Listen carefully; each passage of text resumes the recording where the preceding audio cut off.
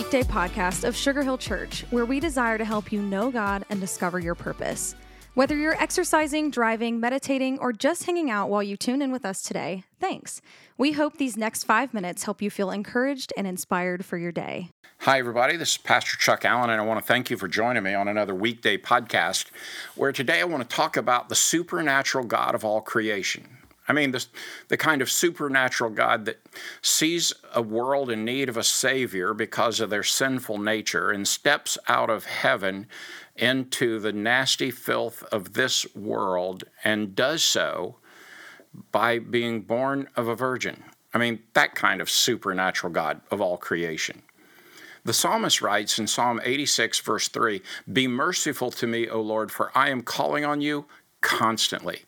Give me happiness, O Lord, for I give myself to you. O Lord, you are so good, so ready to forgive, so full of unfailing love for all who ask for your help. Listen closely to my prayer, O Lord. Hear my urgent cry."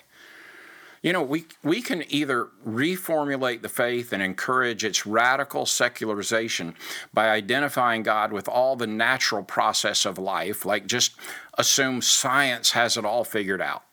Or we can embrace this radical supernatural worldview and admit that all of nature and history are one act of God, dependent totally, wholly on Him. You know, when I think about the radical supernatural power of God, I cannot help but imagine what life is like when you're a peasant girl and an angel shows up and says, "You're going to have a baby. I know you're a virgin, but you're going to have a baby, and it's going to be the Son of the living God." And that same angel speaks to her soon-to-be husband, Joseph. And then an angel speaks to shepherds in a field, announcing that after 400 years of silence, God has chosen to move into the neighborhood as Emmanuel, God with us. I choose to wrap my head around that and admit that we are dependent on Him. In this view and embracing this, God is continually breaking through an indeterminate natural order that under His control and His mysteries is our daily bread. Give us this day our daily bread, which includes, God, your control, God, your surprises, God, your supernatural mysteries. How awesome that within His plan for us is His never-ending forgiveness, grace, mercy, and love. How awesome to recognize His ability to grant us, as we submit to Him, a deep and enduring happiness and joy.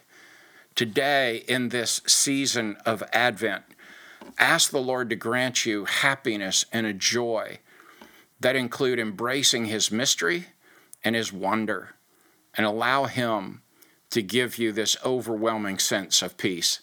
Oh, my friend, it is a mystery, but it is a mystery found in a little tiny baby in Bethlehem. Aren't you glad He came? God bless you. Thanks so much for joining me on today's Weekday podcast. Thanks so much for joining us today for the Weekday podcast. Our prayer is that the encouragement you just heard would help you live more like Jesus today.